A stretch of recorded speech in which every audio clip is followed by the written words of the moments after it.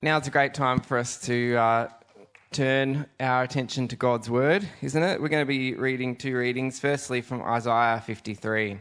So if you want to look that up in your Bibles, Isaiah chapter 53 is where we'll be starting this morning.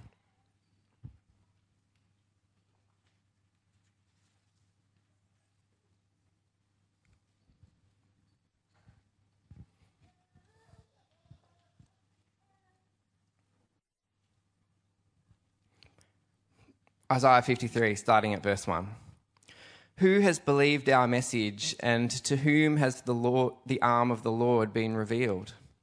He grew up before him like a tender shoot, and like a root out of dry ground. He had no beauty or majesty to attract us to him, nothing in his appearance that we should desire him. He was despised and rejected by mankind, a man of suffering and familiar with pain. Like one from whom people hide their faces, he was despised, and we held him in low esteem. Surely he took up our pain and bore our suffering, yet we considered him punished by God, stricken by him and afflicted. But he was pierced for our transgressions. He was crushed for our iniquities. The punishment that brought us peace was on him, and by his wounds we are healed. We all, like sheep, have gone astray. Each of us has turned to our own way, and the Lord has laid on him the iniquity of us all. He was oppressed and afflicted, yet he did not open his mouth. He was led like a lamb to the slaughter, and as a sheep before its shearers is silent, so he did not open his mouth. By oppression and judgment he was taken away. Yet who of his generation protested? For he was cut off from the land of the living. For the transgressions of my people he was punished. He was assigned a grave with the wicked and with the rich in his death, though he had done no violence, nor was any deceit in his mouth. Yet it was the Lord's will to crush him and cause him to suffer. And though the Lord makes his life an offering for sin, he will see his offspring and prolong his days, and the will of the Lord will prosper in his hand. After he has suffered, he will see the light of life and be satisfied. By his knowledge, my righteous servant will justify many, and he will bear their iniquities. Therefore, I will give him a portion among the great, and he will divide the spoils with the strong, because he poured out his life unto death and was numbered with the transgressors. For he bore the sin of many and made intercession for the transgressors. We're also going to read from 2 Corinthians chapter 5.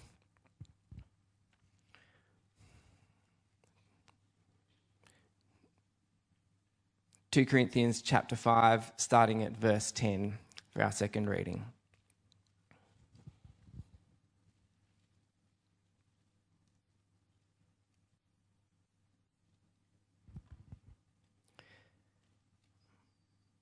Verse 10, For we must all appear before the judgment seat of Christ, so that each of us may receive what is due for the things done while in the body, whether good or bad. Since then we know what it is to fear the Lord, we try to persuade others. What we are is plain to God, and I hope it is also plain to your conscience. We are not trying to commend ourselves to you again, but are giving you an opportunity to take pride in us, so that you can answer those who take pride in what is seen rather than what is in the heart. If we are out of our mind, as some say, it is for God. If we are in our right mind, it is for you. For Christ's love compels us, because we are convinced that one died for all, and therefore all died. And he died for all, that those who live should no longer live for themselves, but for him who died for them and was raised again. So from now on we regard no one from a worldly point of view. Though we once regarded Christ in this way, we do so no longer. Therefore, if anyone is in Christ, the new creation has come. The old is gone, the new is here. All this is from God, who reconciled us to himself through Christ and gave us the ministry of reconciliation, that God was reconciling the world to himself in Christ, not counting people's sins against them. And he has committed to us the message of reconciliation. We are therefore Christ's ambassadors, as though God were making his appeal through us. We implore you on Christ's behalf, be reconciled to God. God made him who had no sin to be sin for us, so that in him we might become the righteousness of God. As God's co-workers, we urge you not to receive God's grace in vain. For he says, in the time of my favour I heard you, and in the day of salvation I helped you. I tell you, now is the time of God's favour. Now is the day of salvation. Thank you, Thomas. We're certainly going to miss Thomas on our ministry team. He's thoughtful, cheerful, fun character to have around, but we've got him for another couple of months, and then the family will be staying with us at church, so that's a real blessing. I'm going to lead us in prayer, so will you pray with me? God our Father, we do pray again for the McGonaghy family. We thank you for the blessing that they are amongst us. And we pray in this time of transition, we pray that Thomas will continue to be a blessing to us over these next couple of months, that you help him as he transitions to a new role. We pray that that will be good for their family, that you'll bless the family as they continue to grow in knowledge and love of you. And we pray that you'll continue to provide for the needs of our church in the midst of all of this as well. Father, thank you that we can come to your word now. What a privilege to come to the heart of the good news of Jesus.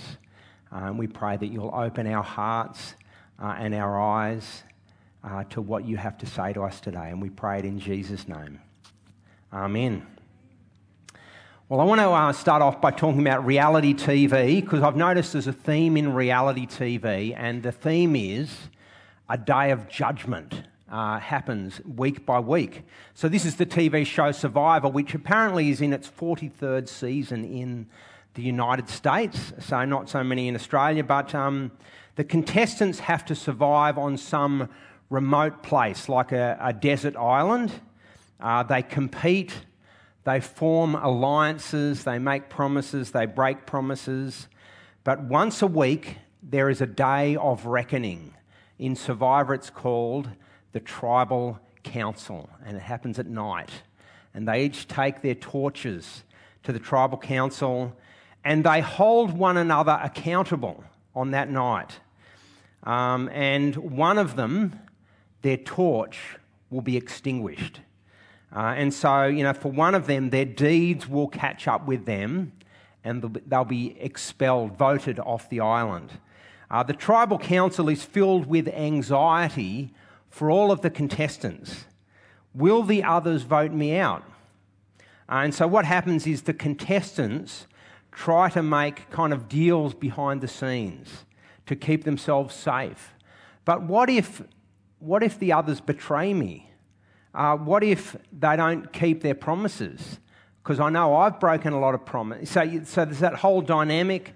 And so they each have to wait for the Tribal Council, uncertain, insecure, and anxious. But for one of the contestants, that Tribal Council is a breeze. Right? For one of the contestants, it's actually an easy thing to go to the Tribal Council. They head up to Tribal Council whistling a happy tune because they have immunity. Yeah. One of them might have won it or discovered this immunity necklace, and they've got it hanging around their neck. And that immunity necklace means I cannot be voted off the island. I'm safe. And so I can head to Tribal Council with confidence. Now today we move beyond a game.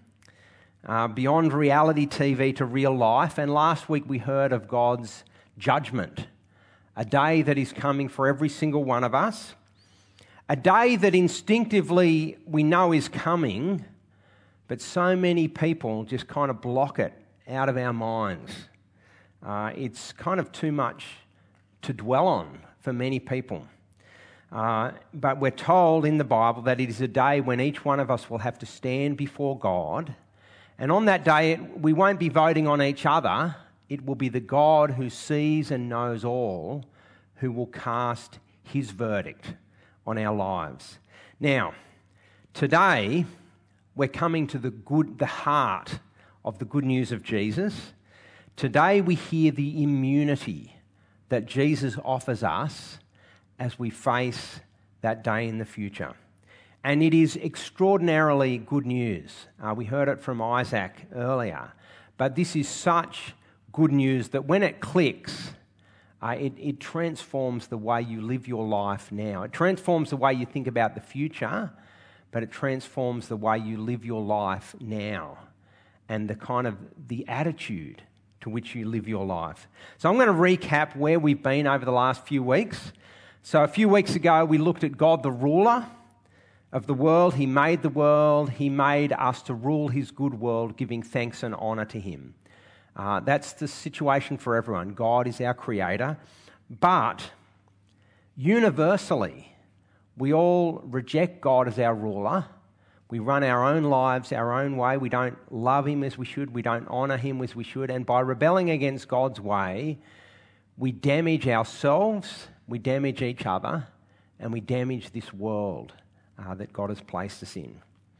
And God won't let us rebel against him forever. God is patient. He judges reluctantly, but he will judge. God's punishment for rebellion is death and judgment. And so last week we wrestled with this idea of God's justice, and we reflected on how it's deeply satisfying but also deeply disturbing at the same time. The idea of God's judgment is satisfying because when we live life in this world, we so often feel ripped off. We so often feel like evil people get away with their evil deeds and there are no consequences. And it kind of shatters our confidence in life to think that people could just get away with stuff and never be held to account. So the idea that there will be a day of justice is deeply satisfying. There's something deep within each one of us that yearns for things to be made right. And yet, when we reflect a little more deeply and we think about God's justice, we reflect, if God is going to be absolutely just, then that's going to include me and the way I haven't loved him as I know I should, the way I haven't given him thanks, the way I've ignored him, run my life my own way, the way I've treated other people.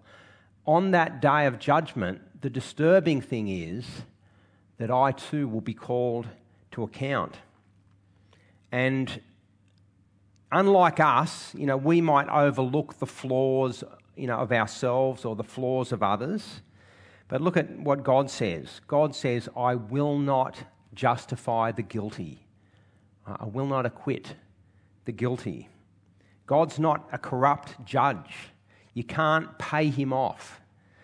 He will not show favouritism. He doesn't kind of condemn some, but show favouritism to others. Have a look at this one, Proverbs chapter 17. Justifying the guilty and condemning the innocent, the Lord detests them both. So this is what God detests. He detests inconsistent, corrupt, failure in justice. And on the day of judgment in the future, there'll be no excuses, no ambiguity, no kind of, escape clause as if I've actually qualified. I've made the mark. God's judgment will be just. Now, how will you go personally on that day? as we think about a day of judgment in the future, it's important to reflect on our own lives. How will I hold up on that day? Because personally, I want justice from God. I long for it. And yet I desperately need his forgiveness. I need his mercy. And so I'm kind of torn. How can I have both? God's justice, but God's mercy poured out on me and those I love. Now, this is where the good news of Jesus, it really is such wonderful news. It is amazing news because God provides a substitute. So last week, as we reflected on the judgment of God, we were reminded God will judge, but he does it reluctantly.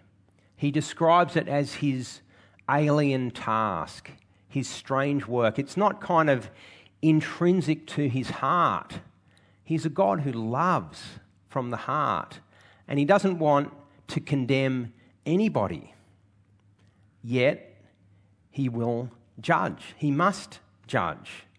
And so throughout the Old Testament, you see this pattern emerge where God provides a substitute, right? You see it again and again, but I'm going to pick up on two instances in the Old Testament.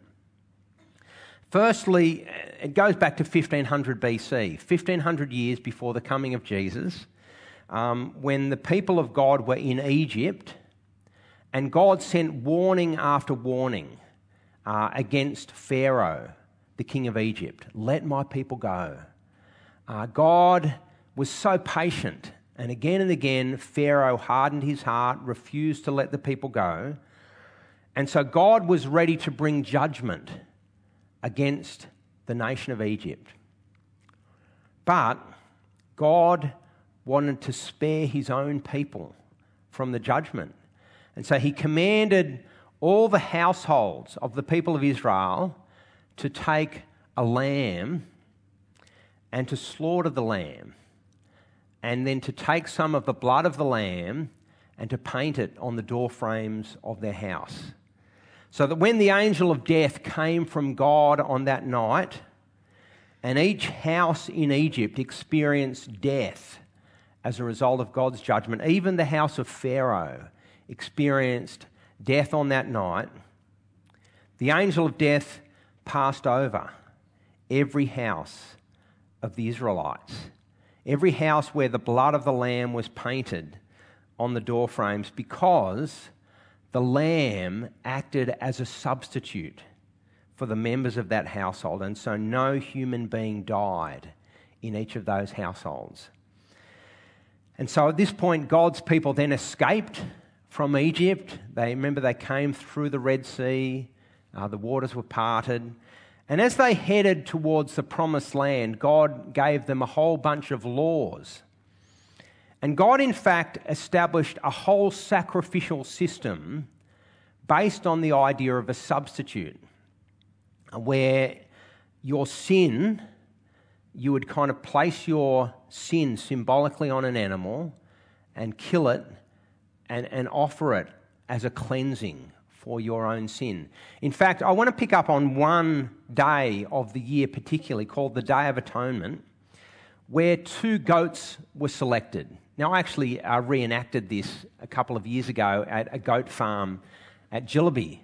So there are the goats I discovered at Gillaby. Now, I just want to assure you, as I show you pictures, no goat was harmed in the filming of this scene. But first I had to catch a goat, which was not so easy.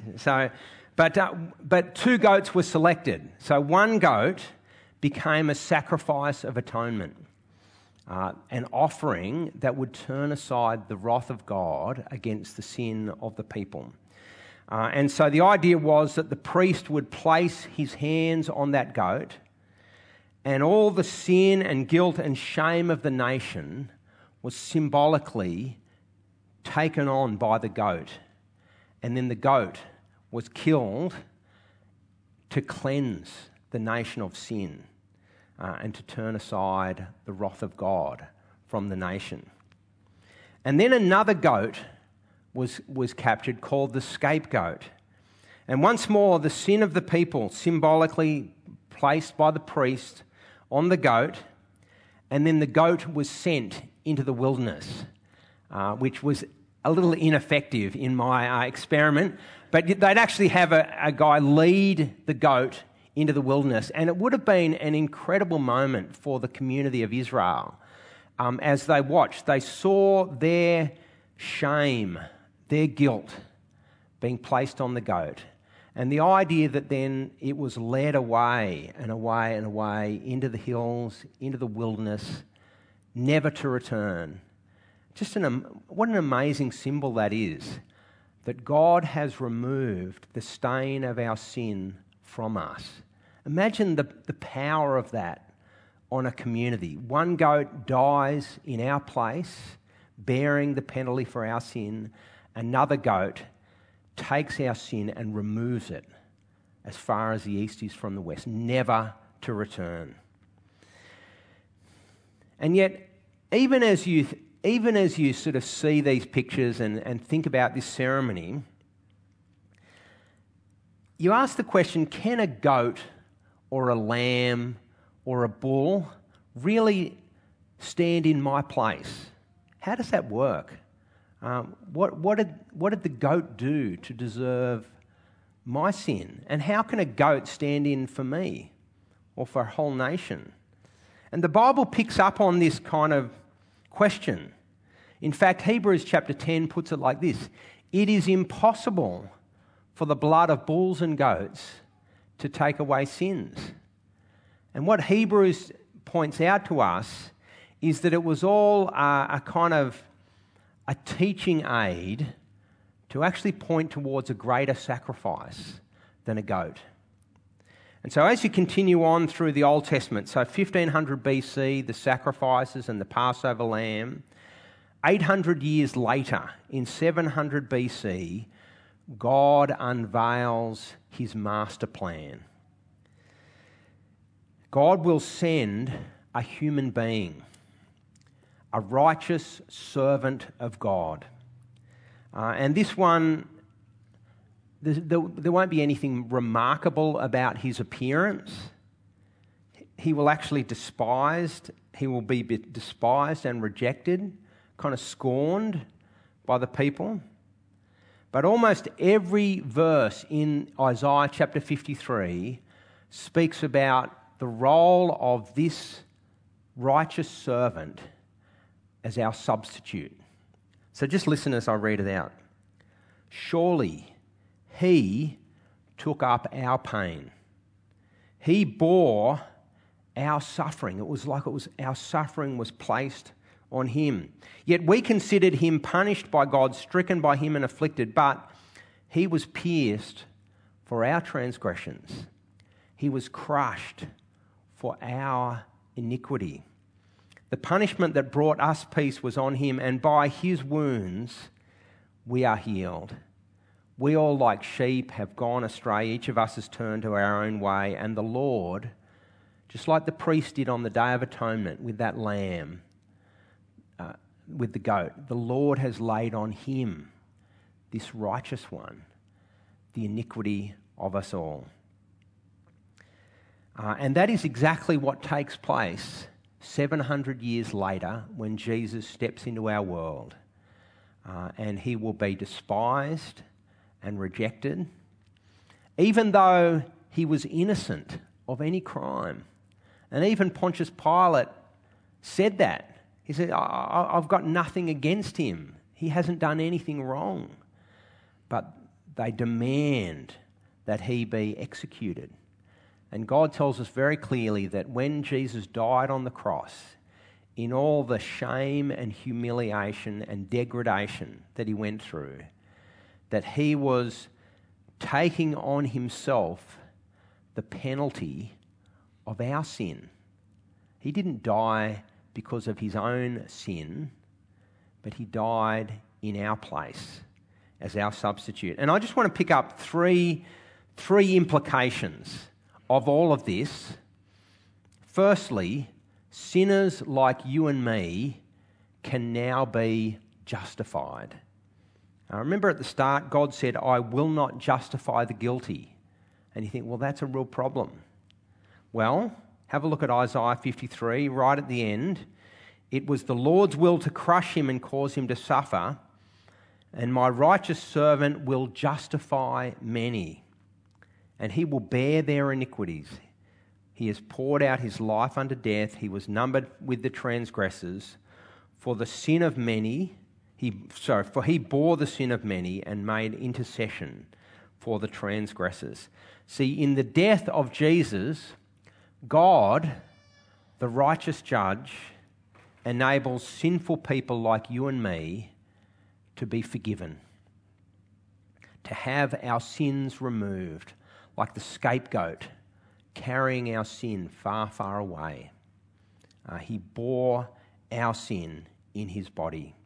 So Romans chapter 3 in the New Testament talks about it like this. All have sinned and fallen short of the glory of God, and all are justified freely. Freely in that none of us has to pay a price. It's God who pays the price. We are all justified freely by God's grace through the redemption that came by Christ Jesus. God presented Christ as a sacrifice of atonement through the shedding of his blood to be received by faith. It's not something we've earned, but we put our trust in Jesus. And so God is both just and the one who justifies those who have faith in Christ Jesus. Here is how God is the just judge, and yet he can show mercy. He can justify sinners at the same time. How can he do that? How can he act in justice, complete justice, and yet justify sinners like you and me? It is all because he sent Jesus as our perfect substitute. Now, a few years ago, in the same filming session, actually, I went down to Wyong Court. This is a reenactment. I didn't do anything wrong deserving of Wyong Courthouse. But anyway, there I was. And can you notice, look how am I feeling? How would you describe me? Anxious, right? I'm worried, feeling guilty. But remarkably, I go in, 15 minutes I'm in there, and then I come out jubilant. And you think, well, how did that happen? It's because I was declared justified by the judge. That is a great way to remember this is just if I'd never sinned, right? Not guilty. Now, if you have your faith in Jesus, that is what has happened to you, right? Standing before the judgment of God and you think, I'm ill-prepared. Right? If God gives me what I deserve, I am in a bad way. And yet God places your sin on Jesus. Jesus dies the death that you deserved to die. And that means that God the judge is able to pronounce you not guilty. Your sin has been paid. All the penalty has been exhausted in the Lord Jesus. And so the judge can now declare you not guilty. You've been justified as you put your trust in Jesus. There is the wonder of the good news of Jesus. And what it means is we don't have to pretend any longer. You know how so much of life we hide the worst of ourselves? We sometimes even hide it from ourselves, but you can't hide it from yourself, can you? We're kind of aware of our own shame, but we try to hide it from others. And we can even play this game where we try to hide it from God. But because of Jesus' death in our place, we can come clean with God. We can actually own up to the stuff without having to make excuses. And we can say to God, please forgive me. Please remove my sin. Please wash me clean through Jesus' death in my place. And God's answer to that is, yes, I will. The price has been paid. And it's because God is the just God, but he judges reluctantly, and he has provided a substitute, the perfect sacrifice in Jesus, which means that God now promises to forgive anyone who comes by faith to Jesus. Second outcome, Jesus reconciles us to himself through Jesus. Now, we all know about the idea of being reconciled. I'm going to, again, a few years ago, this same little photographic journey, but this one had a reality to it. What happened is I borrowed a book from Wyong Library. It's now called Central Coast Library, but Wyong Library. And then I lost the book, right? And I felt bad about it. And I felt like, because I knew that library fees added up. I didn't know exactly the work, but I figured, because it had been months, maybe even years, I figured that my debt must be enormous. And so every time I would walk into Woolworths at, where is it? Westfield Tuggerah, I'd walk past the library and this pang of guilt would hit me. This is true, right? I would feel just a little bit of sense of, I didn't even feel comfortable walking into the library anymore because I knew that there was a debt that had been unpaid. And then I kind of worked up the courage to work out, I rang the library and I said, what would it take to actually make things right? And they said, well, you just have to get another book by the same author, bring it in, and that's it. And I thought, man, all these years of just agony. And so I went out and bought another book by the same author, took it to the library, handed it over. Me and the librarian kind of had a laugh together, and we're now friends. Shook hands, all good. She's thinking, what the heck is going on here? Anyway, but that was my journey. Now, with God, our problem is far worse, isn't it? Because it's not just one book that we've kind of forgotten to return or lost along the way. We are made in his image, right? For relationship with him. And yet we live lives where we ignore him, we fail to honour him as he deserves, we fail to kind of love him, we ignore him. And we fail to treat others with the honour and respect they deserve as well. And so the debt we have against God is real, it's massive, it's personal. Because that librarian, she didn't even know about it, right? But with God, he knows, and we have personally offended God. And it's just, our debt is far bigger than we could ever hope to repay. There's no phone call where God says, yeah, just do a few good deeds and you can sort it all out. But Jesus paid it all in our place as our substitute. So look at 2 Corinthians that Thomas just read. It says, all this is from God who reconciled us to himself through Christ and gave us the ministry of reconciliation, that God was reconciling the world to himself in Christ, not counting people's sins against them.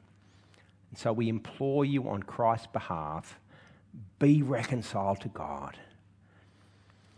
See, in the Old Testament, you had the goat or the lamb or the bull or whatever it was you brought as a sacrifice or a substitute. But the wonder of the good news of Jesus is that God himself steps in. God the Son became a man, the perfect substitute.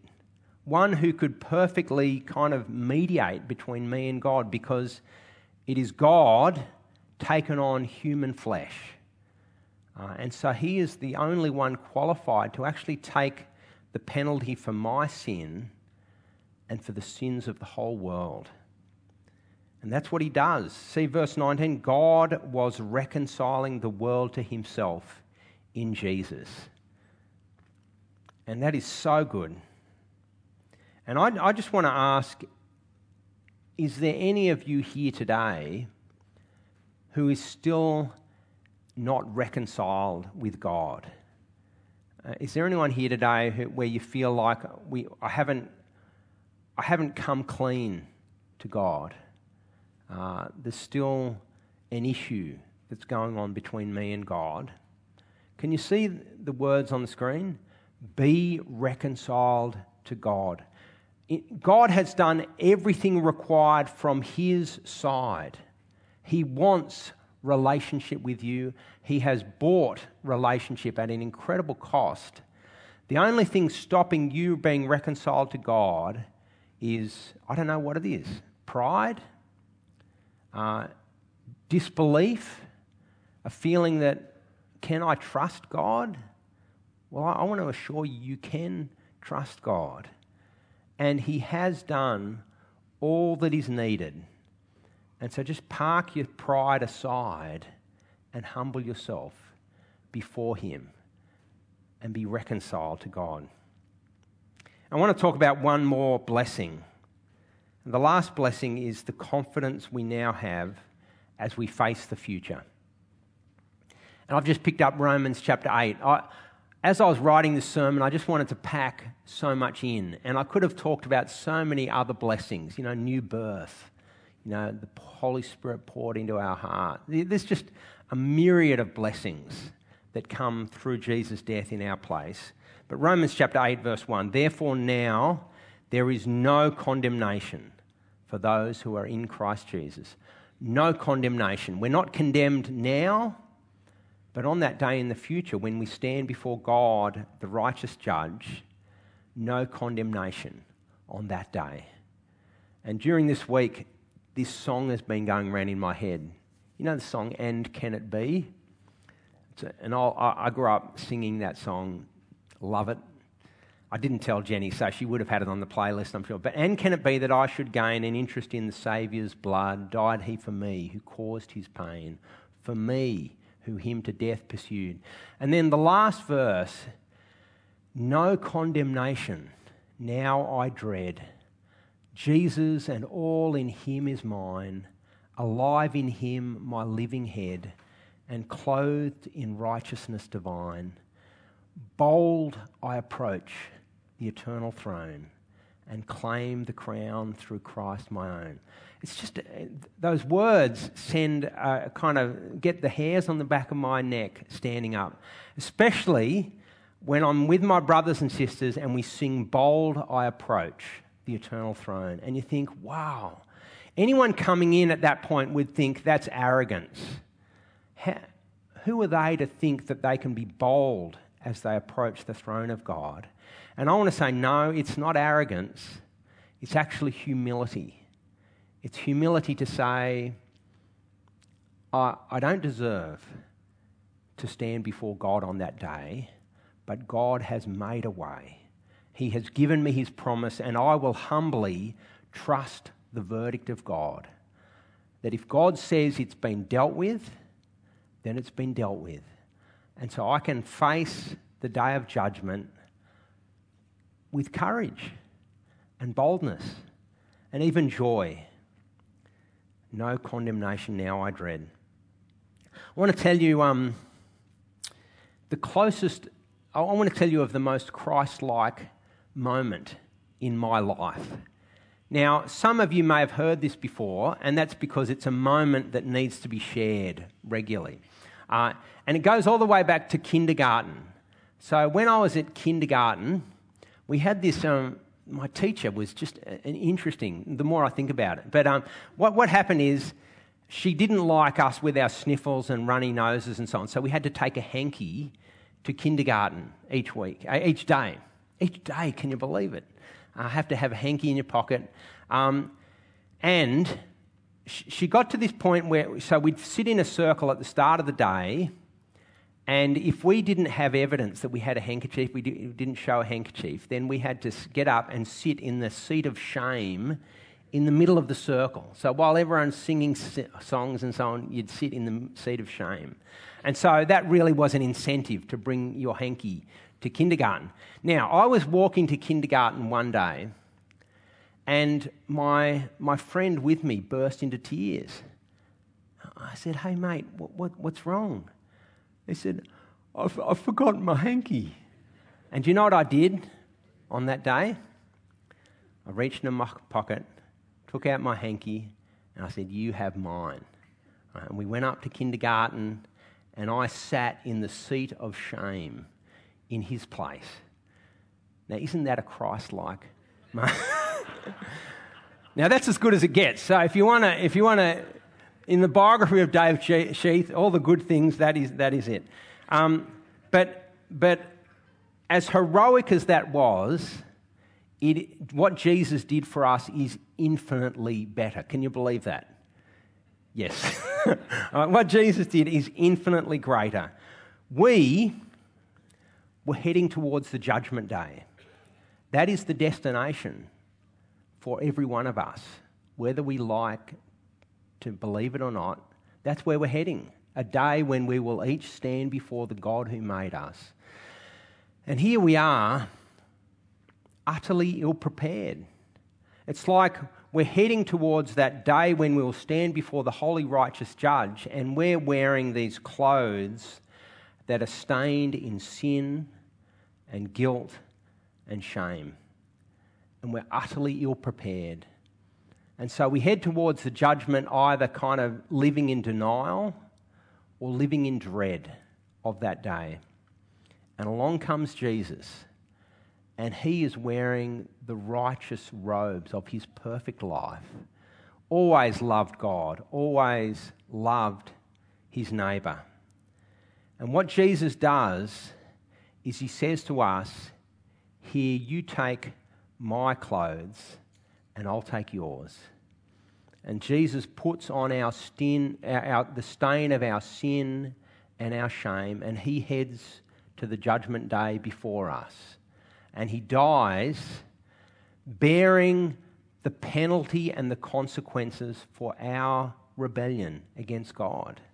He died the death that we should have died. And it leaves us, we're now clothed in Jesus' righteousness. You know, not a stain of sin on us. Something of disbelief. Could this really be true? And yet God assures us it is true.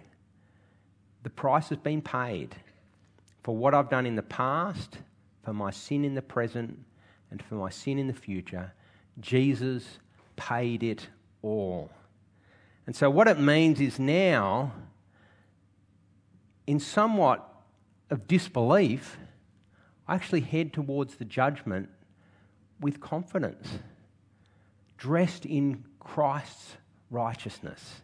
Bold, I approach the eternal throne. And remember the idea of immunity that I talked about at the start. We now have the ultimate immunity. Right? The righteousness of Jesus is ours if we just put our trust in him. Now, I just want to, as we finish up, I just want to take you to Isaac's story that we heard earlier. So growing up, he had heard the good news of Jesus, but then there was a moment when it clicked for him. And it has been really lovely getting to know Isaac over the last year or so. But he said, "I realised Jesus died specifically for my sins, that I'm not just a number to Jesus. I matter to him." And something about that clicked for him, that God loved me individually enough to send his son to die, not just for the world. He died for the world, but he died for me. Even though I'm unrighteous and undeserving.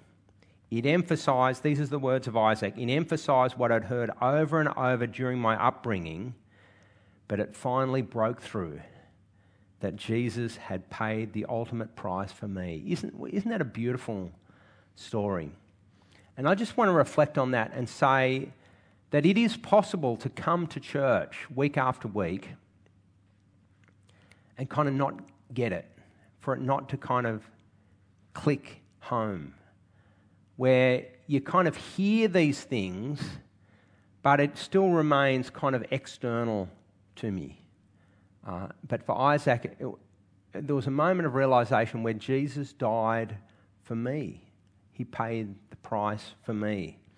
And he talked about a youth leader who had that kind of conversation that made him feel a little bit uncomfortable, but also was part of his journey for wrestling with the implications of what Jesus had done for him. And I just want to say, if you're in any doubt about your standing before God, if you don't feel like you have that sort of confidence as you face the future, why don't you talk to someone about that today? Right? Don't put it off. Don't be too proud to have that conversation, because there's so much at stake. Right? God wants to be reconciled to you, and He has done everything that needs to happen. He has provided the one perfect sacrifice for your sin. And He just wants you to come humbly before Him and ask for forgiveness and put your trust in the Lord Jesus. And so if that's something that you're not really confident about, then please talk to someone today. I'd love you to talk to me, but if not me, find someone to have that conversation with. That would be a wonderful thing. I'm going to lead us in prayer. Let's pray. God our Father, we are sorry that we have rebelled against you, not given you the thanks, not loved you as you deserve. We realise that on our own we deserve condemnation. But thank you for your amazing, amazing love, that you provide Jesus as our substitute, that He died in our place, in my place. Please forgive me, forgive us through Jesus. Please justify each one of us so that it is just as if we had never sinned. The penalty has been paid. Please remove the stain of guilt and shame. And thank you that through Jesus we are now reconciled with you. Please help us to live with a confidence that doesn't come from ourselves and our own righteousness, but that it comes from Jesus and knowing that there is no condemnation for those who put their faith in the Lord Jesus. And we pray these things in His name and for His glory. Amen.